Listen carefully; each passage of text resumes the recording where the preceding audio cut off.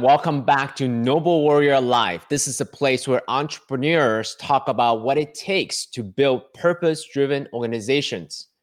We're going to focus on mindset. We're going to focus on mental models. We're going to focus on actionable tactics such that not only you are inspired and motivated, but you can also take on these actionable tactics to experiment with your own business. Today, I'm really excited to have my friend Peter Matthews with us today. He is a former partner in private equity, venture capital funds. He's been a founder himself. He's been an author, a lecturer, a speaker on a variety of different topics. He now runs a program that helps entrepreneurs to up-level their consciousness, their conscious business. And that program has been applied to organizations from organization of 1 to 100,000 employees, including Starbucks, BMW, Siemens, Intel, and many others. Welcome to the show, Peter. Thank you so much for being here. Yeah, thanks so much, Sika. It's wonderful to be here. Now, I do want to ask you, why did you leave all of those things behind and do an educational program? But before I jump in there, I wanted to ask you, my friend, in this crazy times right now, how are you able to ground yourself, ground your family? What kind of things do you do to make sure that everything starts there? Yeah, well, first of all, honestly, if I would be saying I'm grounded all the time, I'd be lying. And probably everyone else would be too. What I do is I start the day with a 20-minute meditation. I have a certain kind of a ritual that I do with breathing techniques, with checking in for myself, with connecting to the higher guidance. And I find myself doing that frequently. The second thing that I'm doing is I'm taking walks. Before you move further, any specific kind of breathing techniques? There's some yogic breathing techniques that center me, that work with my stomach, and then there's a breathing technique that I have where I bring in here into my center and then let it stream out through my legs and through my arms. There are a couple of rounds of that, and then I keep it in my body, and so I kind of wash out the old energy, and then refresh with fresh one, and then keep it percolating through my body, and that's a little bit like an inner sanitation for me in the morning. So as you breathe, you visualize this new water comes through you, wash out the old and bring in the new. And that's the visualization that you use. Let's do it for 30 seconds maybe. So maybe we can just breathe in through your head, and as you take a deep breath in, bring it into your center and hold it there for a minute or for a few seconds. And then exhale it through your legs, through your feet into the ground. And then do that once more. Bring it into your center, through the crown of your head. Let it sit and expand there for a little bit. And through your legs, through your calves, through your feet into the ground.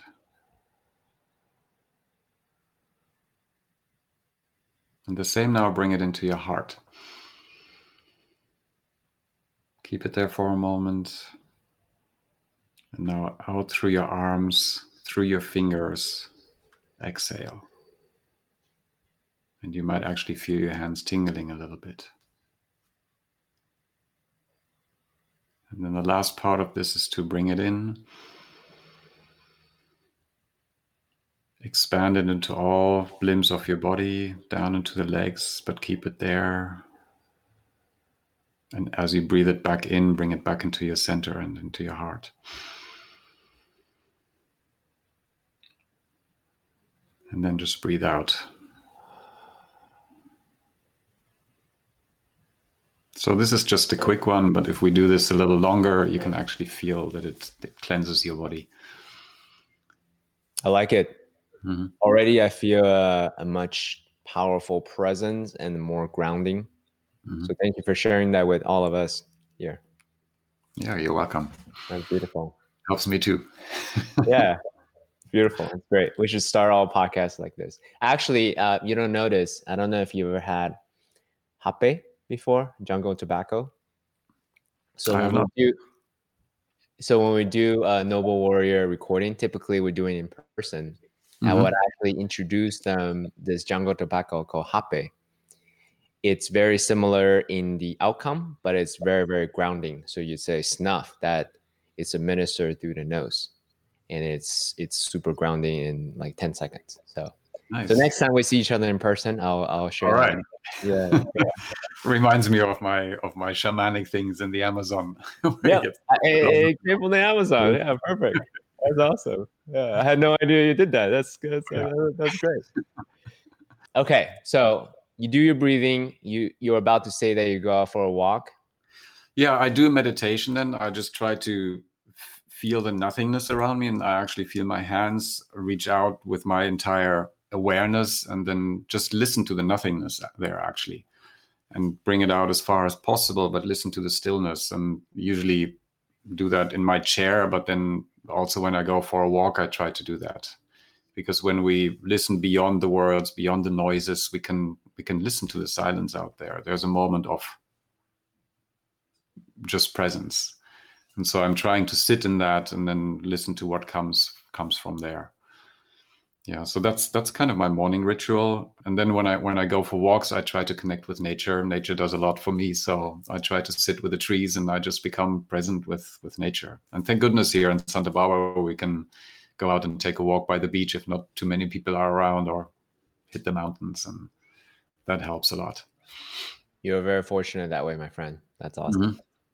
So for the entrepreneur who's listening to this, they may be still in that transition right now, right? Whereas they may be thinking, like, holy shit, CK and Peter, during this time, I got a business to take care of. I got a business to pivot. I don't have time to do these luxurious things like sit in silence and meditate and do breath work. What would you say to them? Start with 1 minute. I learned that from a monk, from a person who used to be a business guy, quite successful, and then he dropped everything and became a monk for 12 years and really learned about the mind. Very powerful person. He now lives in New York, bless his heart. And he works a lot with executives, which high level executives, which are so busy that they usually don't have any time for anything. So he says, start with 1 minute.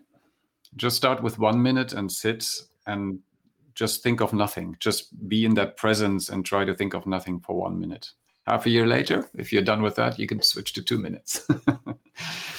So if you don't have a minute to do that, or 2 minutes, then I think we have a problem that we need to talk about. Yeah, so that would be my recommendation. I think plus, go ahead. Yeah, plus maybe what I want to say around this COVID time, because there's a lot of opportunity to freak out. Things are happening that are not very beautiful. People are passing away. There's a lot of stress out there. If you read the media, it's feeding the stress like crazy. But at the same time, if you look around, it's only maybe 0.1% of humanity. If you look at nature, if you look at animals, if you look at everything that's affected from this. If you look out there, most of it is okay. Animals, nature, they're all having a good time. So realize that this is a huge opportunity that we're facing, because our traditional systems which we're operating in are not sustainable. They're not sustainable for us, they're not sustainable for society, and they're not sustainable for the environment. So the transition is needed, and we're at a time where we're going through this transition, which can be painful, but it's also a humongous opportunity. So my recommendation would be not to miss that opportunity. Yeah, like everything. So the word crises in Chinese has two characters. One is danger, and the flip side is opportunity.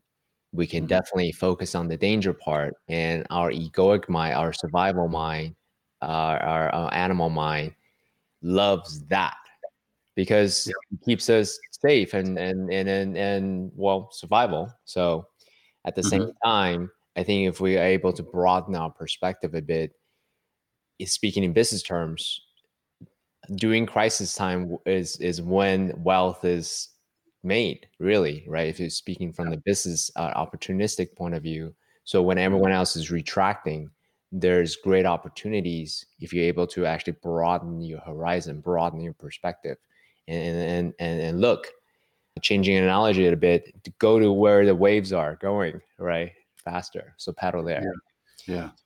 So, okay. So in thinking about opportunities per se, so one is to ground yourself such that you can come from a place of being centered and grounded versus being from panic and overwhelm. So first thing you do that.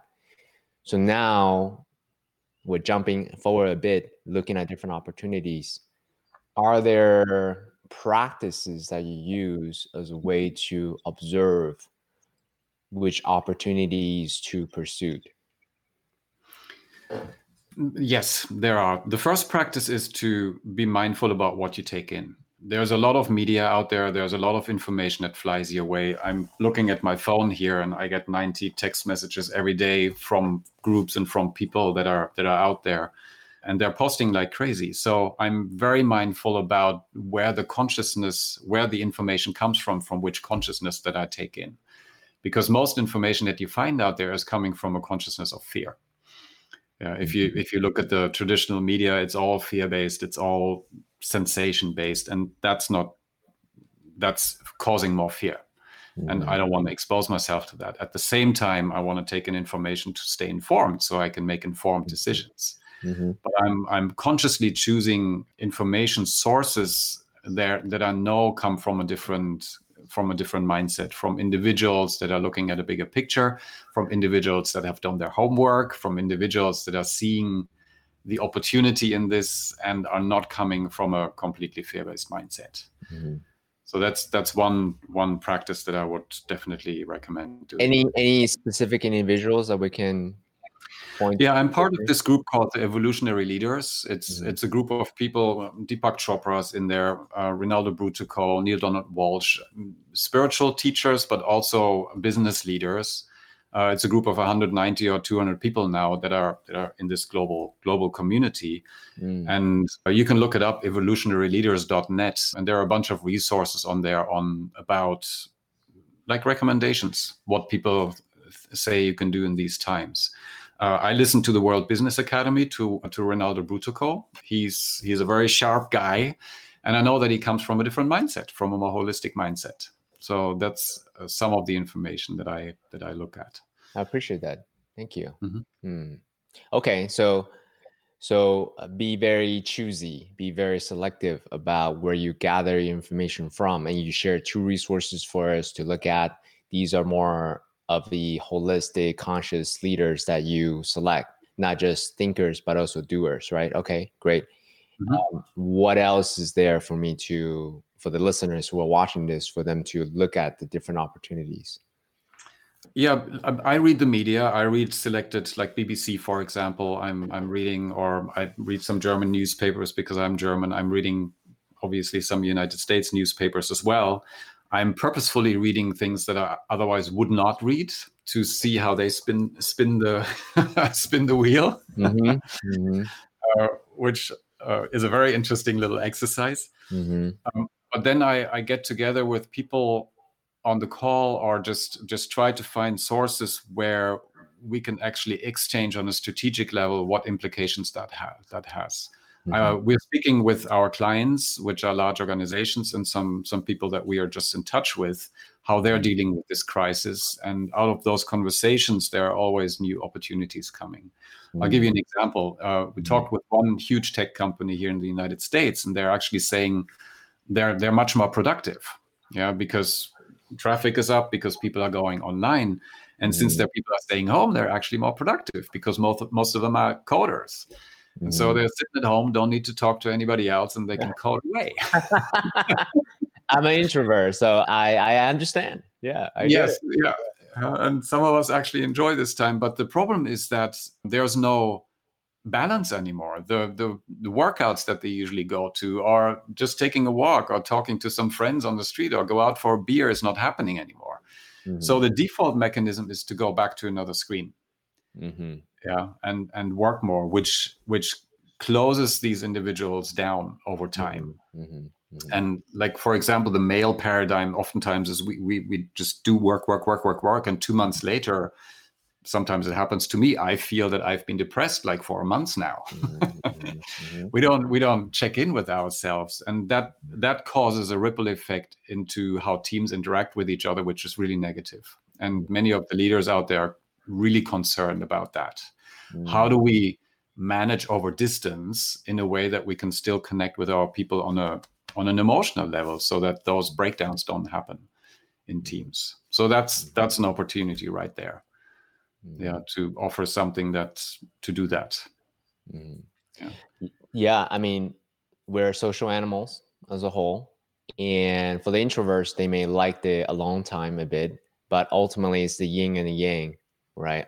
We still need that socialization aspect of it. Otherwise, depression, PTSD, these type of things, we are starting to see that already. A lot more people are saying, hey, I'm lonely, I'm getting stir crazy, and I need that human contact, and they are not getting it. So what's anticipated is, as you said, a spike up in, people that need that help, depression, PTSD, or whatever ways that they can get to get the mind, the mental health aspect of it in place. Is there anything that you see to address this in the broad spectrum? Because here's my assertion.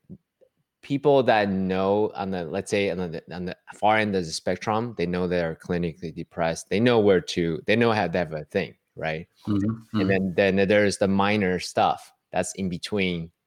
And some people are doing great, but there's somewhere in the middle where they may be feeling, oh, I'm just a little upset, or I'm a little depressed, and I notice that I'm addicted to Netflix more. I'm drinking wine more. I'm eating chocolate more. I'm giving in to my addiction more, right? Like, it's okay, but it's still not on the clinical level. So how do you address the bulk of the people who are in the middle? Yeah, I think everybody have you seen any companies, organization that's trying to address this part? Because this is a huge part. Yeah. We're just talking to 3 actually, which are looking at addressing that because they see it in their team. And I think pretty much everybody deals with that on some level. Like for myself, the last 2 days, I've just been really sad. And I know it's something that comes from me because I've been working very hard during the last year and I've overworked. Yeah. So now it comes the depression because I was under pressure, and now it's depression. And it's actually a good thing. So if I just plow through that, that's not good. So I'm actually, first of all, I'm becoming aware of it, and not run away from it. So I'm spending time in my living room, and I observe myself more than usual when I sit on my chair, for example. And usually I want to get up and I want to go back work, or some idea comes and I want to pick up the phone, and we have our rhythms. Yeah. And I try to break those patterns and quote unquote force myself to sit on the chair for 10 minutes longer. And my entire body goes, I need to do this now. I want to do this now. And I'm still sitting there.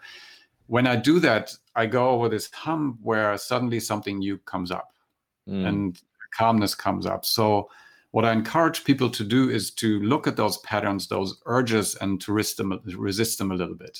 Sit a little longer. Just stare at the tree outside. Yeah. The second thing I want to say around that is that a friend of mine who I value a lot, he says depression is a good thing, because depression is a sign that we have suppressed something for a long time.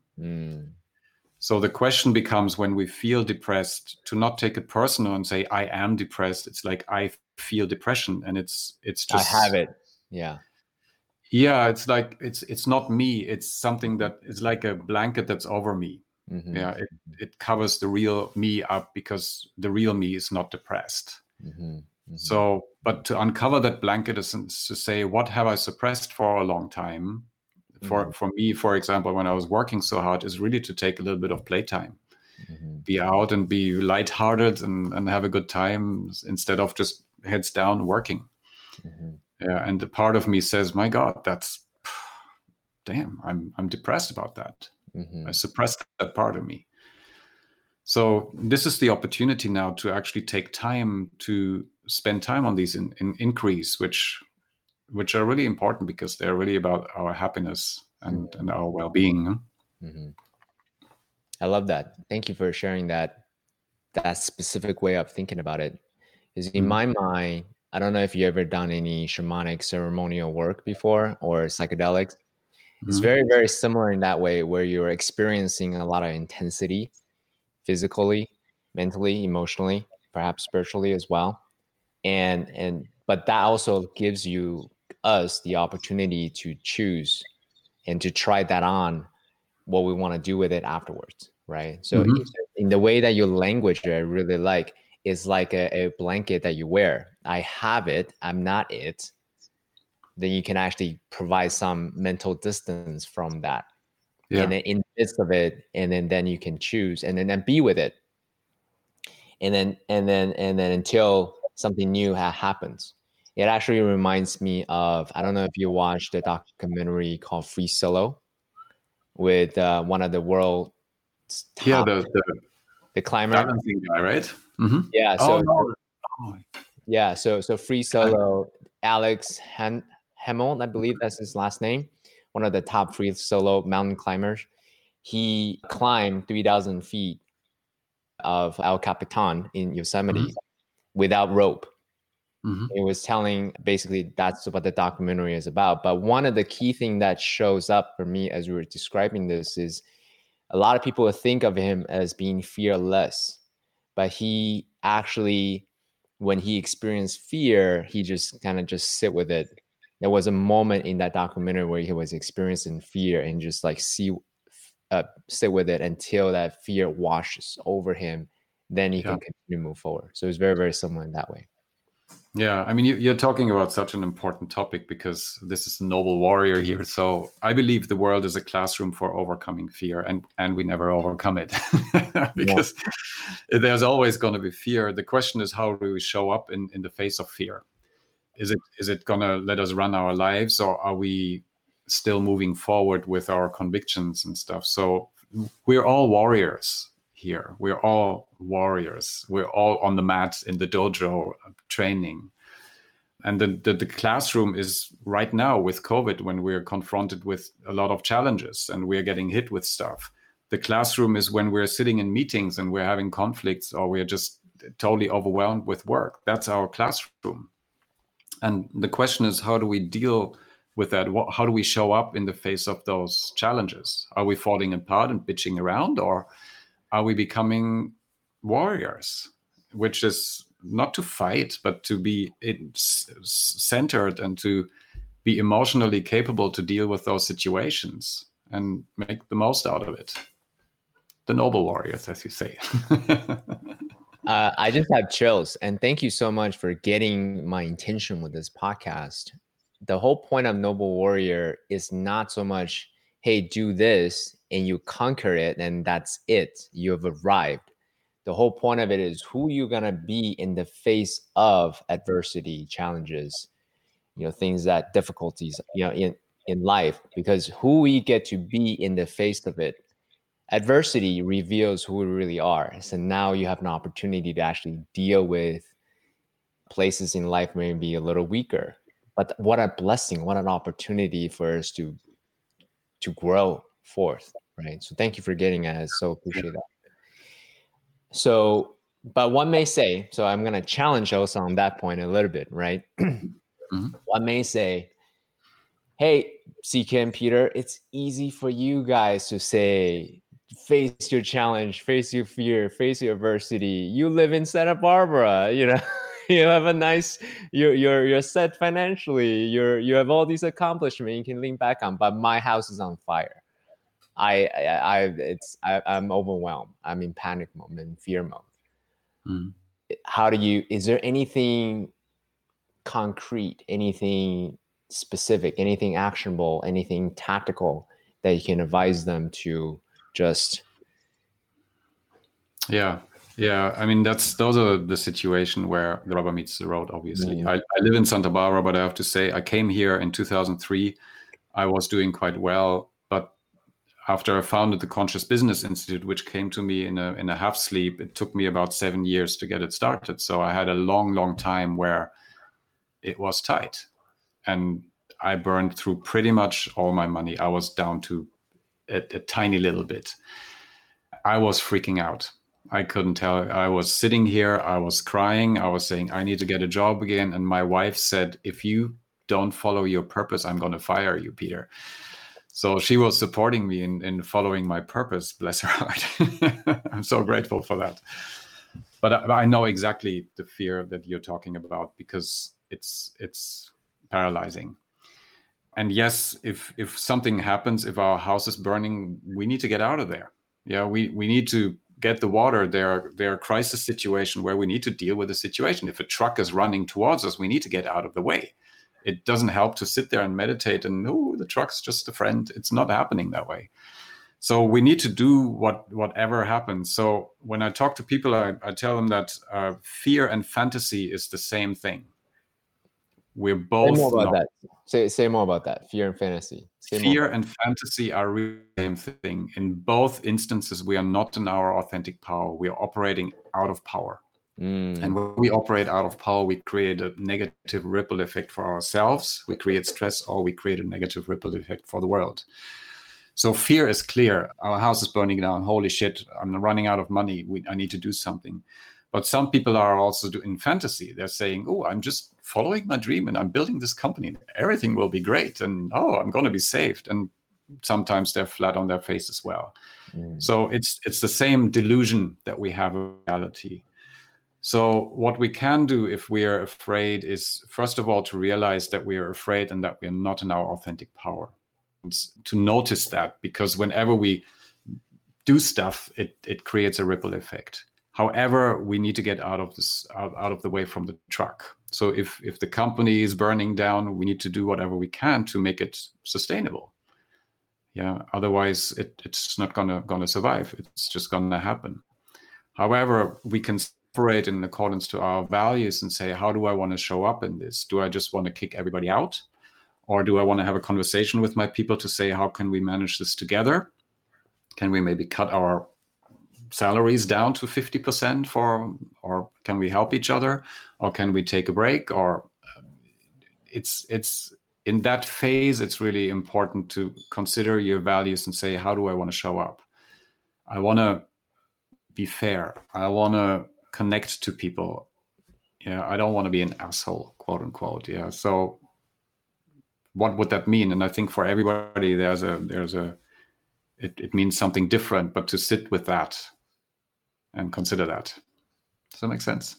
It does. Let me give back to you what I heard. Okay. Let me break that down a little bit. By the way, you don't know me that well enough. I'm that guy who would like underline, hey, that was really profound. Let me give it back to you what you heard. Anyway, I'm that guy at a party even. Okay. What I heard is get grounded first and foremost, and then take an inventory of what your values are. Hey, I'm committed to community. I'm committed to integrity. I'm committed to being fair, whatever your personal values are, and then operate from that point. Let me conserve my cash. Let me have a conversation with my colleagues and negotiate what a fair terms may be such that we can continue this business operation per se, or let everyone go very quickly such that they are free to do whatever it is that they want to do for themselves based on your own personal values. Is that what I hear correctly? Yes. Yeah. I'll give you another example for my own life is, let's say I'm losing a client. Yeah. I'm a big client and I'm like, holy shit. So what I usually have a tendency to do in my MO is to go out and sell and oversell and all those kind of things. So that's my usually MO, which a lot of people have, by the way. There's a typical system that we have to determine that. If I operate from that way, I'm going to create a negative ripple effect for myself, for other people. I'm not in my power. So I realize that, and then I can switch to something which helps me is to shift to contribution. From insignificance, I'm not good enough, this is not good enough, it's not enough, to how can I contribute? If I switch to that, the conversations that I have with my clients are completely different. How can I contribute to this business in your time? How can I contribute to you? I'm not coming from fear, but from a place of abundance, because I can do that mind switch when I think of that. Does that make sense? It does. Perfect. So now that you have, I love that we're kind of doing step by step. So now you have had a conversation with your team. You have a more clear direction what the next steps are. Then you get in communication with your top clients from a place of service and contribution. Yeah. Mm-hmm. What happens in those conversations? I just want to make it super concrete, right? So say I call you, Peter, like, hey, Peter, top client, love to have a virtual lunch with you. What do you talk about? Yeah, I'll give you a concrete example because obviously there are some programs that we wanted to do in Italy, for example, which have been canceled. So I'm feeling the pinch in some levels, and I'm getting new programs on another level. But we sat down with our core team and said, you know what, this is a crisis. Oh my God, programs are getting canceled. But at the same time, there is so much opportunity. People are going to freak out. So how can we be of contribution? Here we go, to those organizations. So we started reaching out to our having chats and asking what's happening for you, how are your people doing, and so we learned from those organizations and we created a set of programs that help now specifically in these times of transition here. And we are reaching out to those organizations and saying, here are these programs which would really help you engage your clients over distance. And what we've heard, if you're interested, let us know. Yeah, we would like to help you manage those situations. And we get a lot of good feedback. Yeah. So it doesn't come from the place of, oh my God, there's not enough. I need to somehow get this client. It really comes to, we need to contribute to what's happening out there in a positive way. Yeah. And in that spirit, those programs have been created and people feel that. Yeah, you actually mentioned a really good word here. It reminds me of this quote. People don't always remember what you do or what you say, but they'll always remember how you make them feel. Right? Especially at a time when people, everyone is looking for more certainty. How we show up as leaders, I believe, matters more now more than ever. Because if you're like everyone else who is adding to the fear and the panic and the overwhelm, they're not going to appreciate that in the long term because they're going to remember how you make them feel. Yeah, exactly. Yeah. Don't spin my wheel faster. I'm already running as fast as I can. Right. Let me be that stabilizing force and bring more certainty and clarity. Yeah. That's beautiful. I love that. And I also hear in between the lines, there's a faith in that there's more to go around. This is not a place of scarcity because ultimately people are still building and spending and all of that. Is that correct? I don't want to project, but is that accurate? Yeah, that's actually a great point. Thanks for bringing that up because there's really all our fear comes down to not enough. Yeah, it's our scarcity monkey mindset that we've been educated with that we are not enough. There's not enough money. There's not enough love, and ultimately we took it on for ourselves. So everything that we do in our world, which is fear or stress based, is based on that mindset. There's not enough. We're not enough. So everybody of us is running around trying to compensate and saying, okay, I need to get enough money, enough love, enough whatever it might be.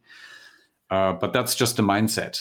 So the most important mind shift we can do to get in power and to build successful businesses, quite frankly, it is to shift to a mindset of enough. There is enough, which is very difficult if your house is burning down, right? But whenever you feel a fear of anything or frustration or anger or something, you will find behind that there's something not enough of. You want something to be different or there's not enough of something. If you would put yourself into the mindset, there's enough money out there.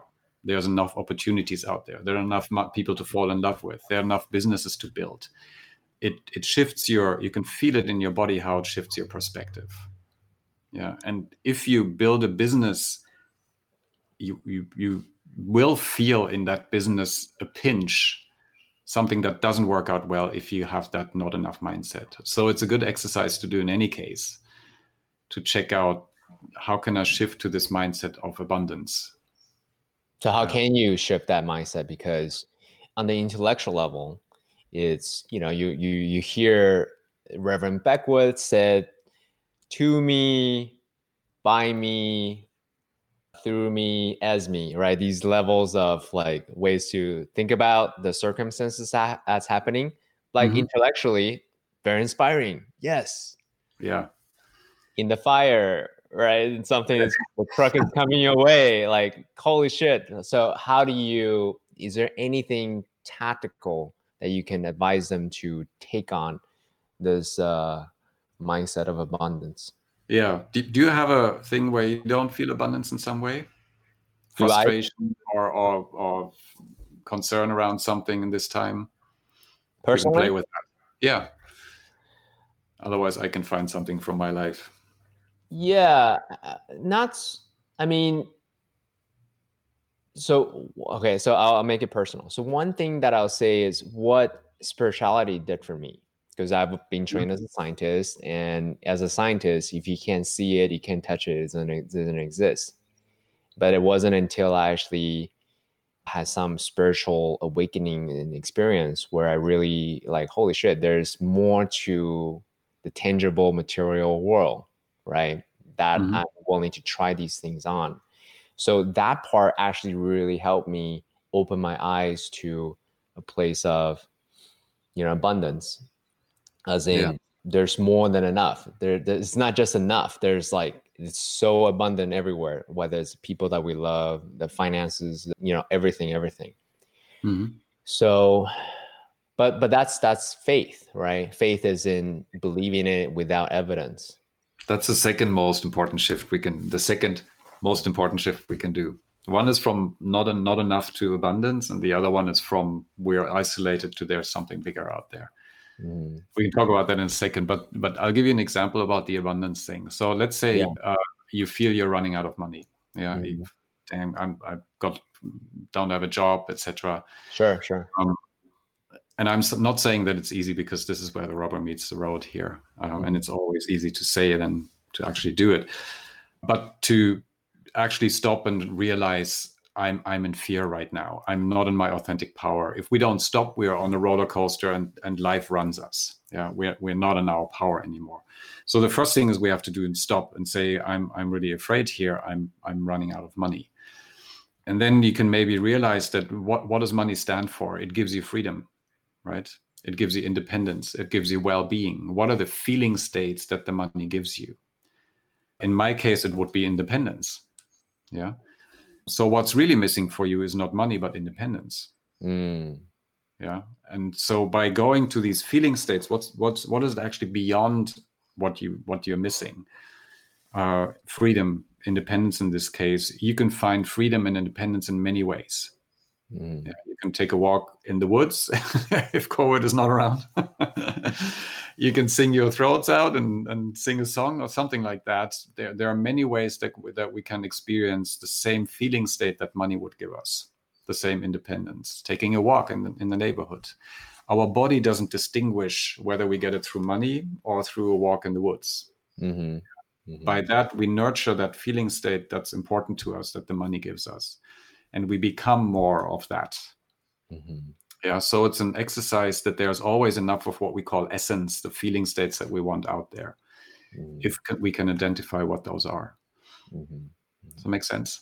It does. I love that. It's similar to, so if you think about money as a proxy to the end emotional payoff that you get, right? Again, translate that to the Netflix, the chocolate, the wine, the whatever it is that you do, it's very, very similar. Think about that as a mechanism. That's not the thing, but what is the payoff?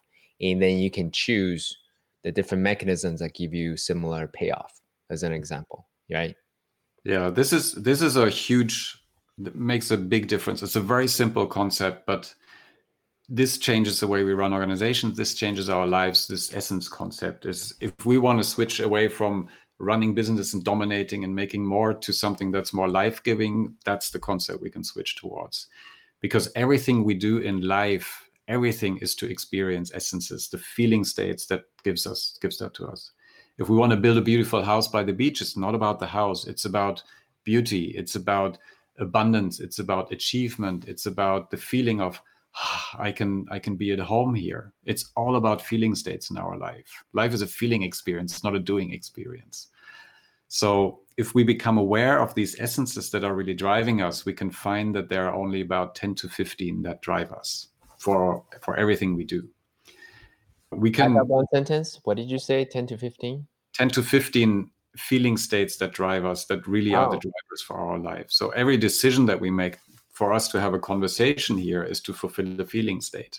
Yeah. Oh, that's great. Do you have a list of those 15 states somewhere? It's right up on the wall. Yeah. Okay, great. For me, everybody has their own, but it's right up on the wall. It says I joy, see. creativity, ease, freedom, and those things. Got it. So it's a personal feeling state. So you concretize that for yourself. Yeah. Got it. Thank you.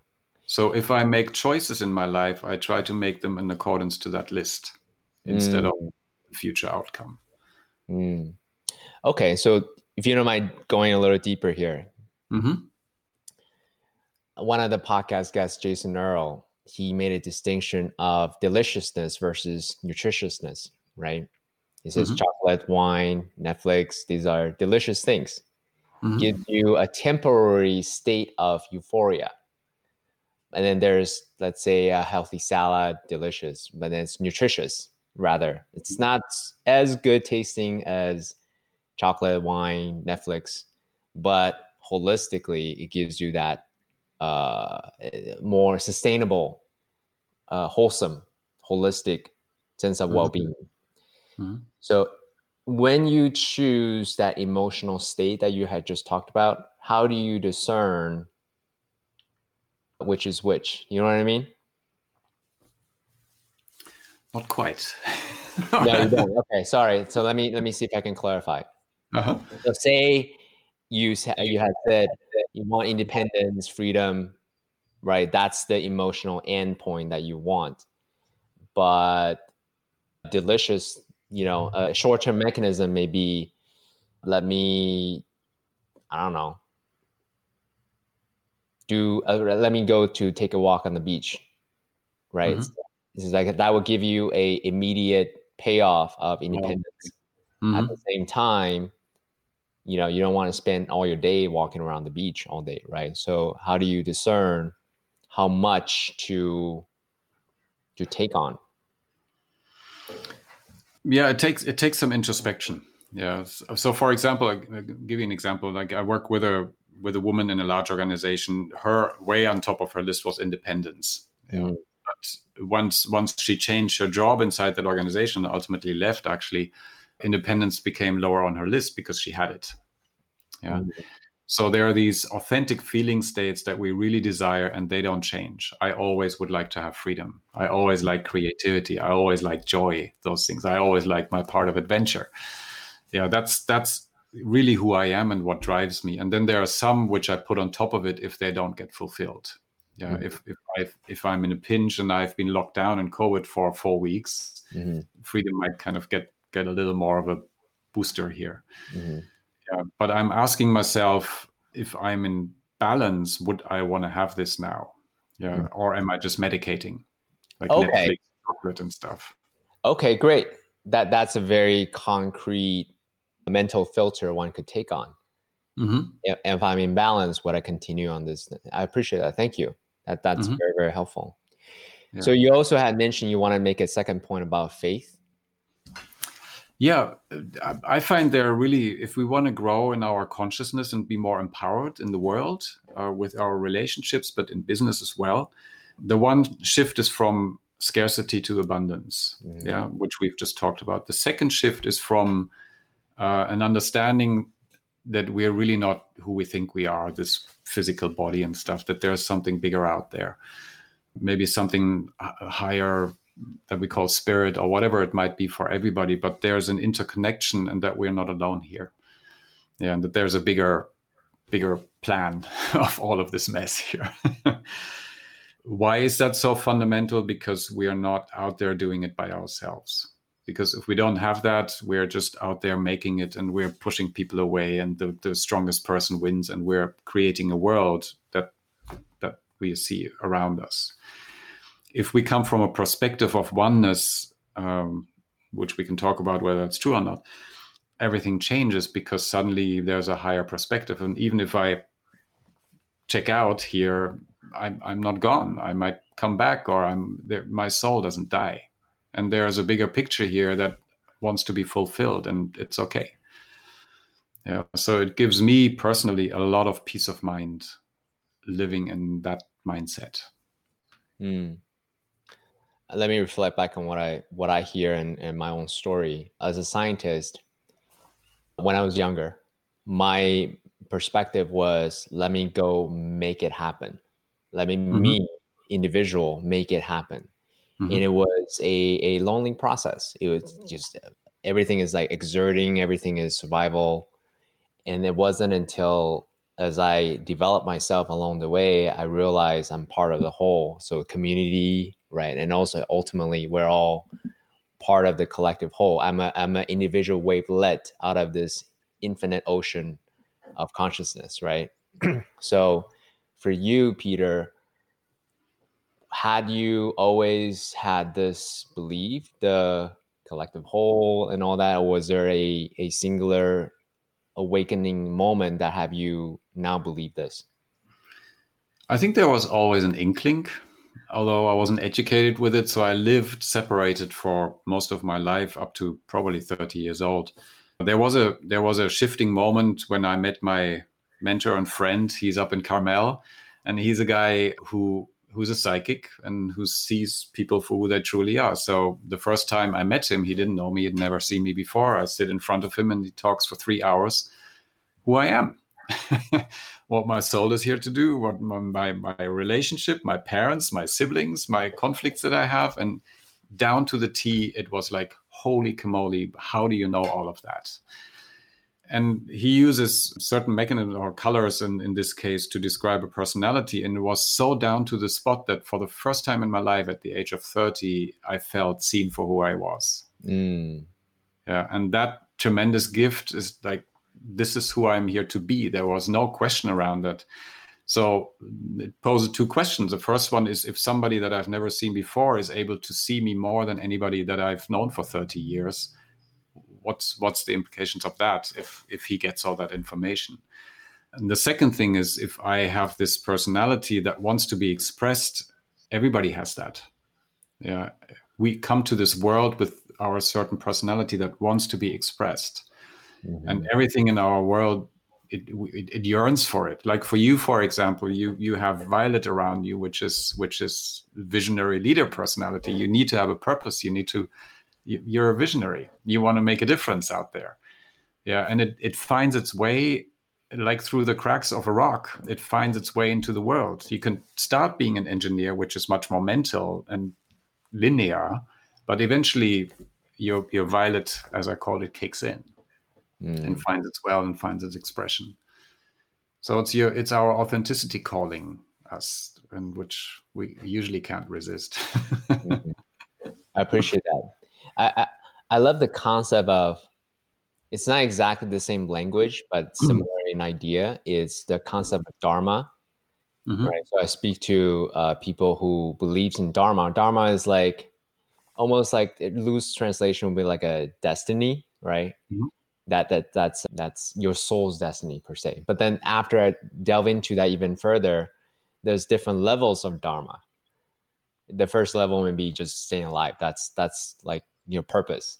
But then there's the Mahadharma, like your soul's, your life mission per se. So as we move forward in our own development as a person, as a man, as a husband, as an entrepreneur, whatever identity you want to put on, then you can get closer and closer to your Mahadharma.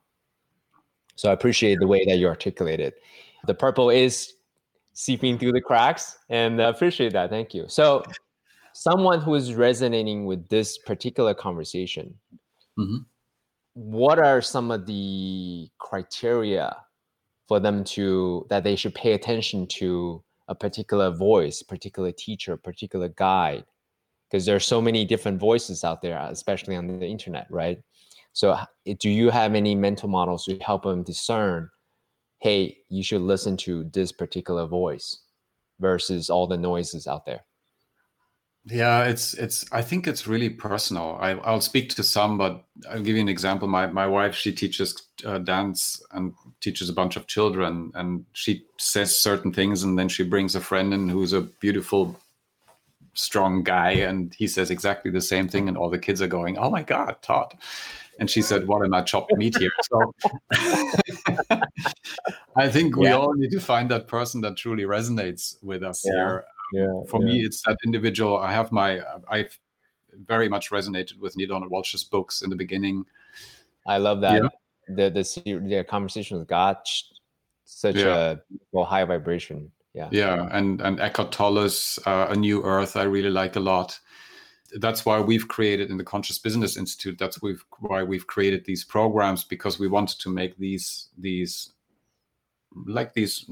human teachings, these spiritual teachings, available for the business world, and create a system around it where we can actually build purpose-driven organizations. So it's not just woo-woo stuff, but where we can actually put it on the ground. And what I've been missing when I was a venture capitalist is to find a pathway to get me from where I was to where I wanted to be, it within the business context. Mm-hmm. Yeah, I could go to yoga retreats, I could drive to Sri Lanka and go to Ayurveda thingies, or I could listen to Eckhart Tolle. It would all help me. But going back Monday morning into the workplace was always tough for me, because we switched the system. And so what we've basically created is a curriculum or pathway that gets people in the professional world from where they are to a more fulfilled, soul-centered, just more inspiring way of working and doing business. I love that. The way I will language it is, you're essentially bridging the physical realm and astral realm, right? So that way it's very actionable, it's more concrete, because after all, we do live in this 3D physical realm, and it's okay to have, woo-woo and a cerebral understanding of all that, but ultimately in my mind, part of the reason why I'm so keen on actionable tactics is such that we can bridge. How do we take these insights into our lives? Because as someone who loves transformation and healing and ceremony and all these things, I believe my job is to bridge, right, the insights and then the behavior, such that we can actually change people's lives and not change, but improve people's lives the way they want to, right? So I really appreciate the way you articulate it. Yes, yeah, and those are the critical situations. I mean, we can all go to yoga retreats, but when money runs out, when our relationships are in havoc, when our health is in havoc, when our businesses, we need to meet the goals. That's where we need to make it work now, I believe. So it's kind of it's just the heaven and earth component. We need to bring it on the earth. So a lot of people we work with is about building purpose-driven organizations, but many people talk about it. So what we kind of developed is a way, this is a step-by-step approach to get there. To make those higher principles applicable to our day-to-day work. Do you feel that in terms of who these ideas appeals to, do you feel a uprise, more request, more desire for this type of philosophical, holistic philosophy? There's a huge, not just uprise, but years back when I was as a venture capitalist, I noticed that 90% of the people really want to do something different. If you would give them a check and say you can stay or you can leave, they would be out the door in a minute. So that's very sad, because we all want to work with fulfillment. We all want to make a difference. We all want to show up and do something cool. We all want to connect with other people, and the workplace could be an amazing place to do that. So when we go into organizations and speak to people about these opportunities, that it could be possible, and here's a pathway to do it, and talk about fulfillment, talk about connection, talk about purpose, they're fully on board. So we just completed a program with a big organization in Europe, and we had about 70 seats available, and they were, register on a first come first basis, and it was sold out in 2 days. It was just done, because there's such a yearning in organizations to work in a better way. It's a big pressure. So if you look at sort of the marketing awareness framework for a moment, so there's the problem aware, solution aware, and then specifically looking for you, right? Do you feel that most business owners are in the problem aware or solution aware space? I think they're in the problem aware space. Yeah, because they're looking about this, like talent engagement is a huge issue, especially with millennials. We talked again to a large airline manufacturer, and they're losing 40,000% or 40,000 of their people they expect of a 140,000 people organization. That's a huge amount during the next years due to age, but also not hiring new people because they don't want to work there. That's a huge problem. So they know that they have to change their culture. They know they have to lead in a different way. So they're very problem aware. And they're just saying, you need to be more flexible. You need to deal with uncertainty, different leadership style. But how? That this is a fundamental shift of thinking. Many of them don't quite grasp what it entails to do that. So they're looking for change solutions, many organizations. But change is always doing something better, doing something more, doing something different, but not transformation. Change is always a little improvement within the same thinking. Yeah. So let me give you an example. If you think of Copernicus, for example, 15th century. Think about where? Copernicus in the 15th century, he thought about the world being round instead of flat, right? So everybody was thinking the world was flat. So in that context, if you want to go to India or find new things, you would have to go westwards from Spain. Yeah. There's no way you would go eastwards because you would fall off the earth. So that's where many companies are. They think, oh, we have to go westwards. We have to go westwards. The thinking change that the world was round opened up into completely new opportunity, that you could go actually the other way around, eastwards. And by that opened up enormous opportunities for the Spanish people discovering Americas. So it's to shift from wanting to change something to really understand what is transformation, how can I transform my organization, and what is the huge possibility that comes from that if I do that, because there always is. And many people struggle with that little distinction there. Well, yeah, because it's taking a leap of faith, right? It's not knowing what this is going to do because they've never been there. Again, very similar to the COVID situation, right? I don't know what's going to happen. Do I just trust Peter or CK, right? What if this fucks up, fucks up my business? Then we're all fucked, right? So, okay, so but here's the deal. Most people don't know it exists. Yeah. So what we all can do, and this is, I think, the challenge that we're in front of, is most people look at, I know stuff, and if I want to do stuff, I can just change something. So, for example, if you would want to learn how to fly an airplane, you would know what to do, right? You would go to school, you would learn, and eventually you would fly an airplane. But there's the innovation really happens in this space where we don't know that we don't know. Yeah. So can you tell me anything that you don't know that you don't know? Of course not, because I don't know it. There's something that we don't even know exists. Yeah. So if we don't know America exists because we've never been there. So what we can explore as leaders is to work with people that can show us the space, that there's something that they don't know yet. That's what we really do with organizations. And when we do that, they see, oh my God, there's such an opportunity here, which we never knew existed. I like that. So you're leveraging, especially social proof, basically. Like, hey, here's someone else who's done it. They follow these tracks. It's safe. The water's okay. You won't die. You can dip your toe in there without a program, kind of a thing. So let me ask you a quick question, actually, because you had mentioned, I think it was before the earlier part of our call, the idea, I don't know if you read the book Second Mountain yet. It's a beautiful book talking about, the last name of the author is Brooks, I believe.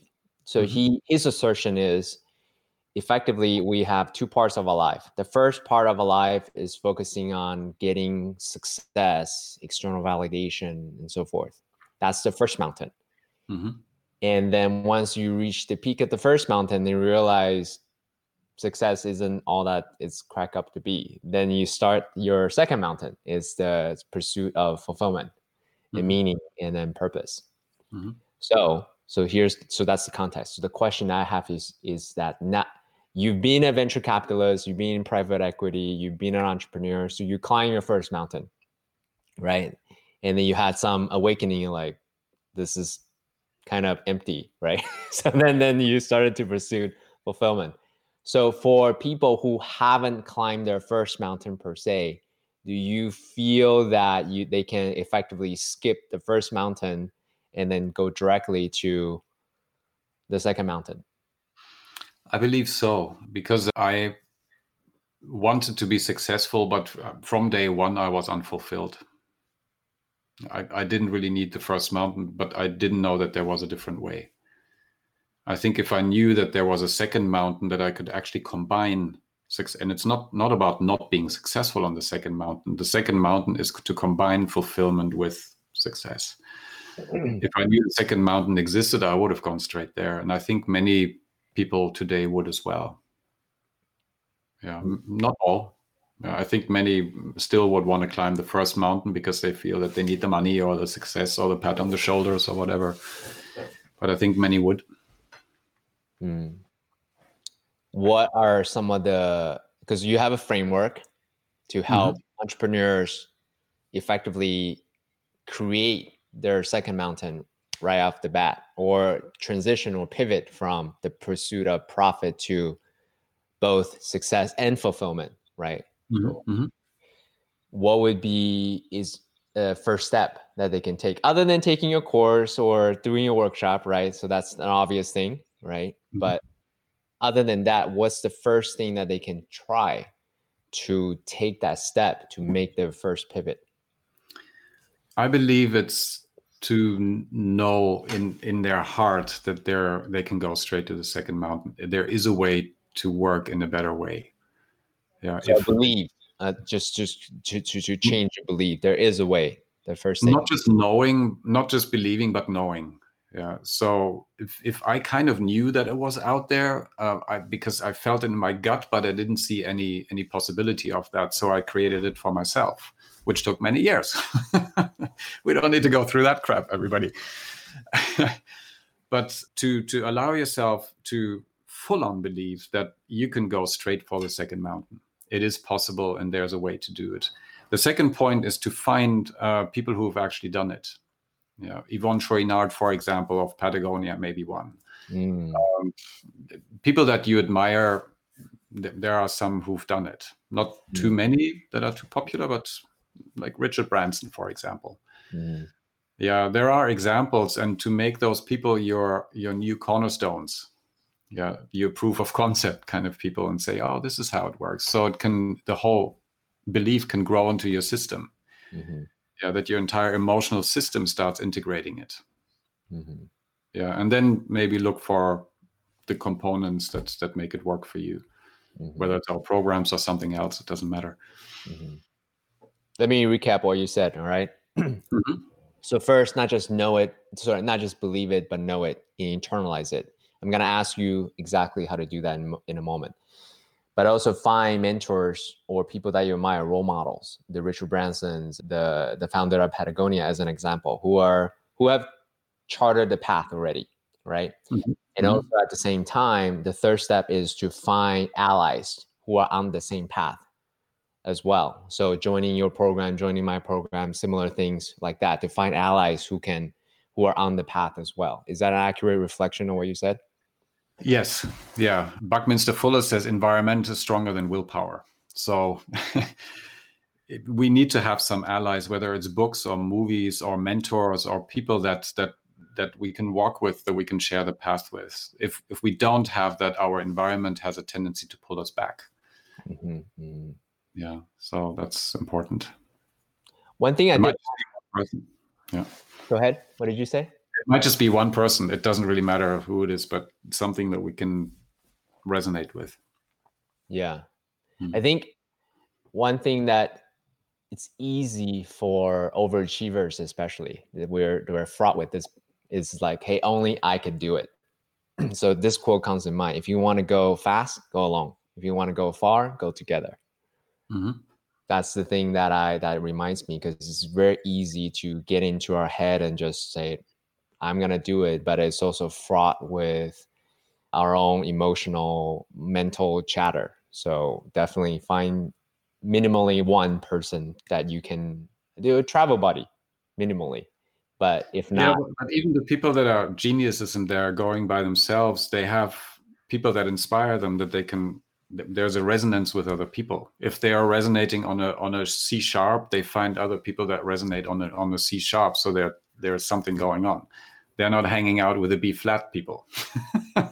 I love that you brought music in. That's really great. That's awesome. Do you play music, by the way? Out of curiosity. I yes, not so much anymore, but I used to. Yeah. Now I'm hanging out with this thing here with Capoeira, Berimbau.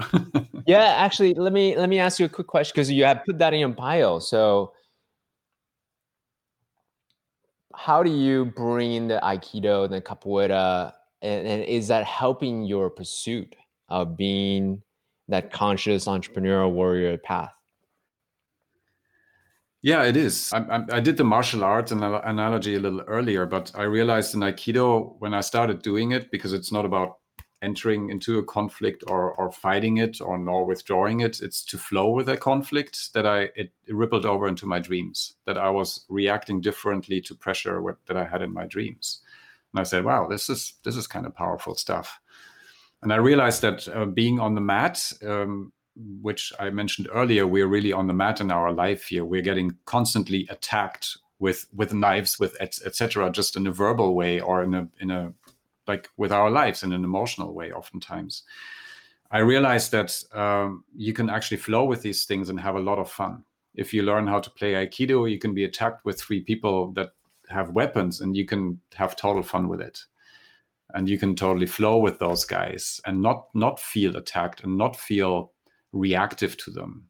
So the whole idea that there could be intense conflicts out there and you can actually enjoy being part of that was something that tweaked my mind. And to learn that, Aikido is that to integrate it into the body and to react to that in a different way.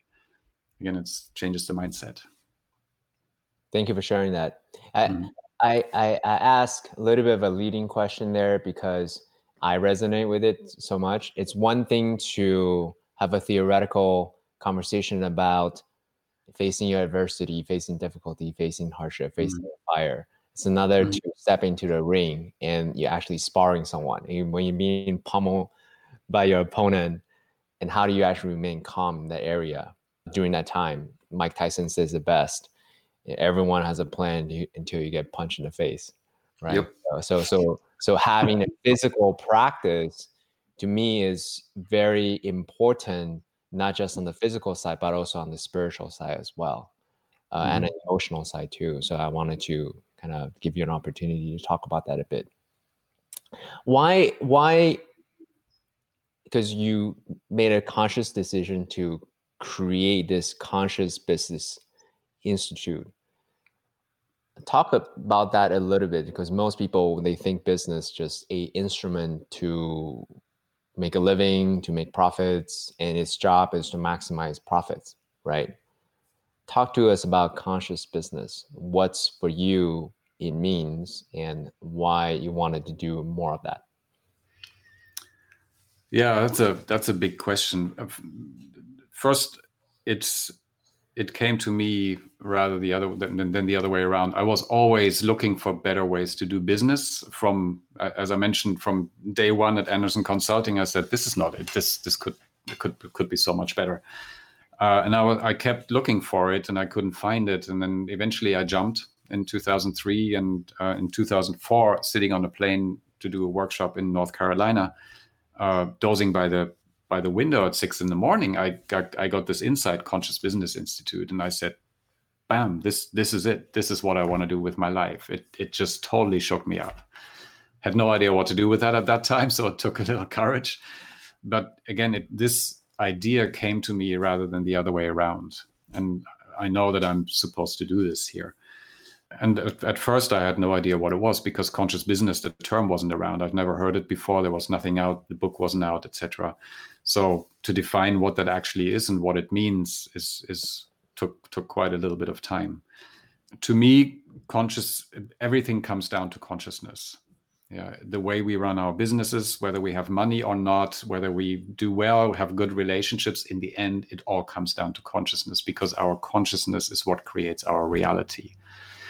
Yeah, if I go into the world thinking that all my employees are slackers and I need to push them to get things done, that's how I will show up. This is how the culture of my organization will look like.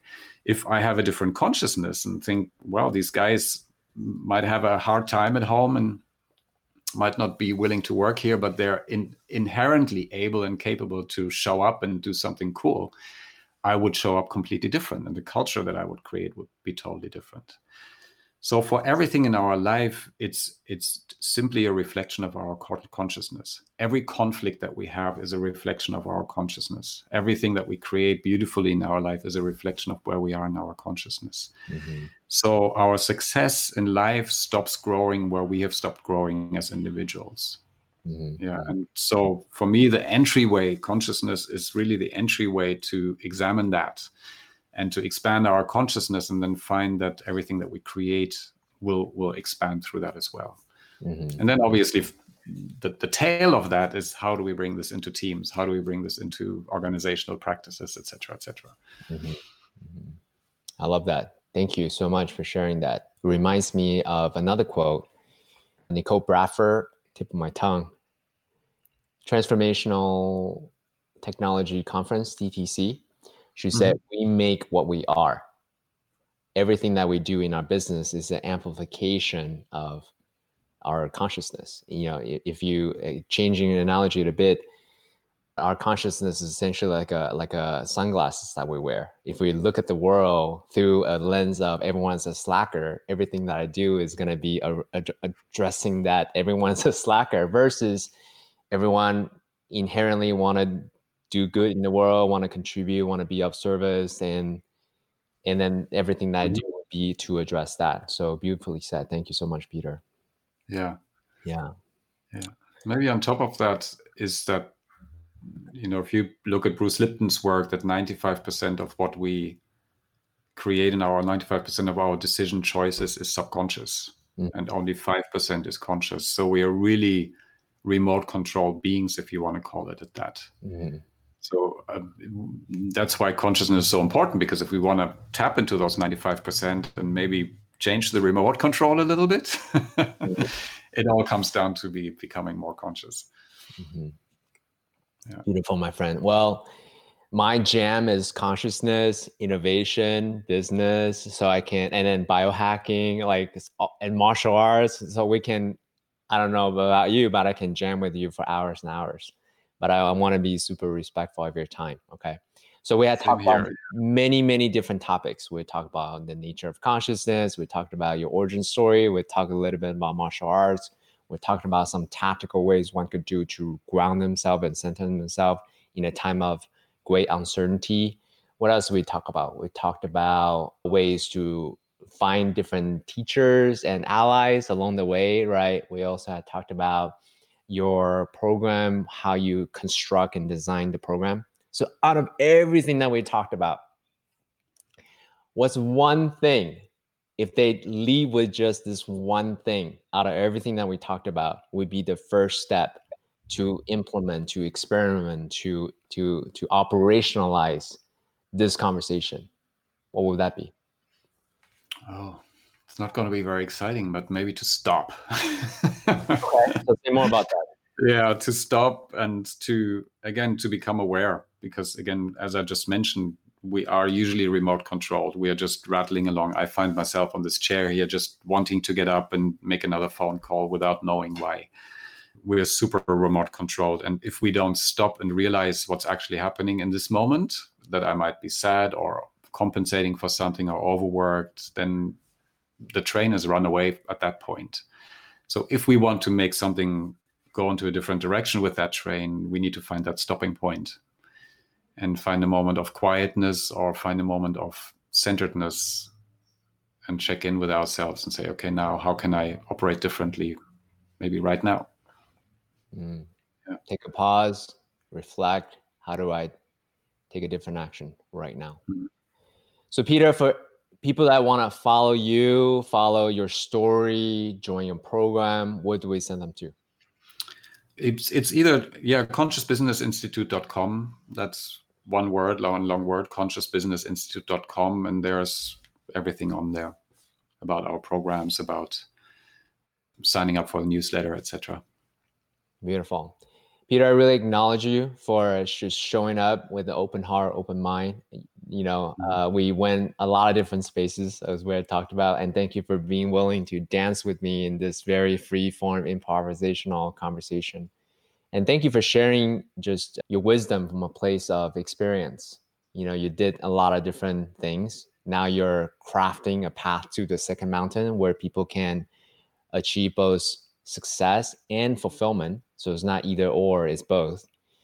Just really appreciate you showing up as a leader during this time of uncertainty. Thank you so much. Yeah, thank you, CK, for putting this together and for walking this path here. Really want to acknowledge you for that. Really appreciate it. With that said, guys, go out and do what Peter tells you and check out the Conscious Business Institute.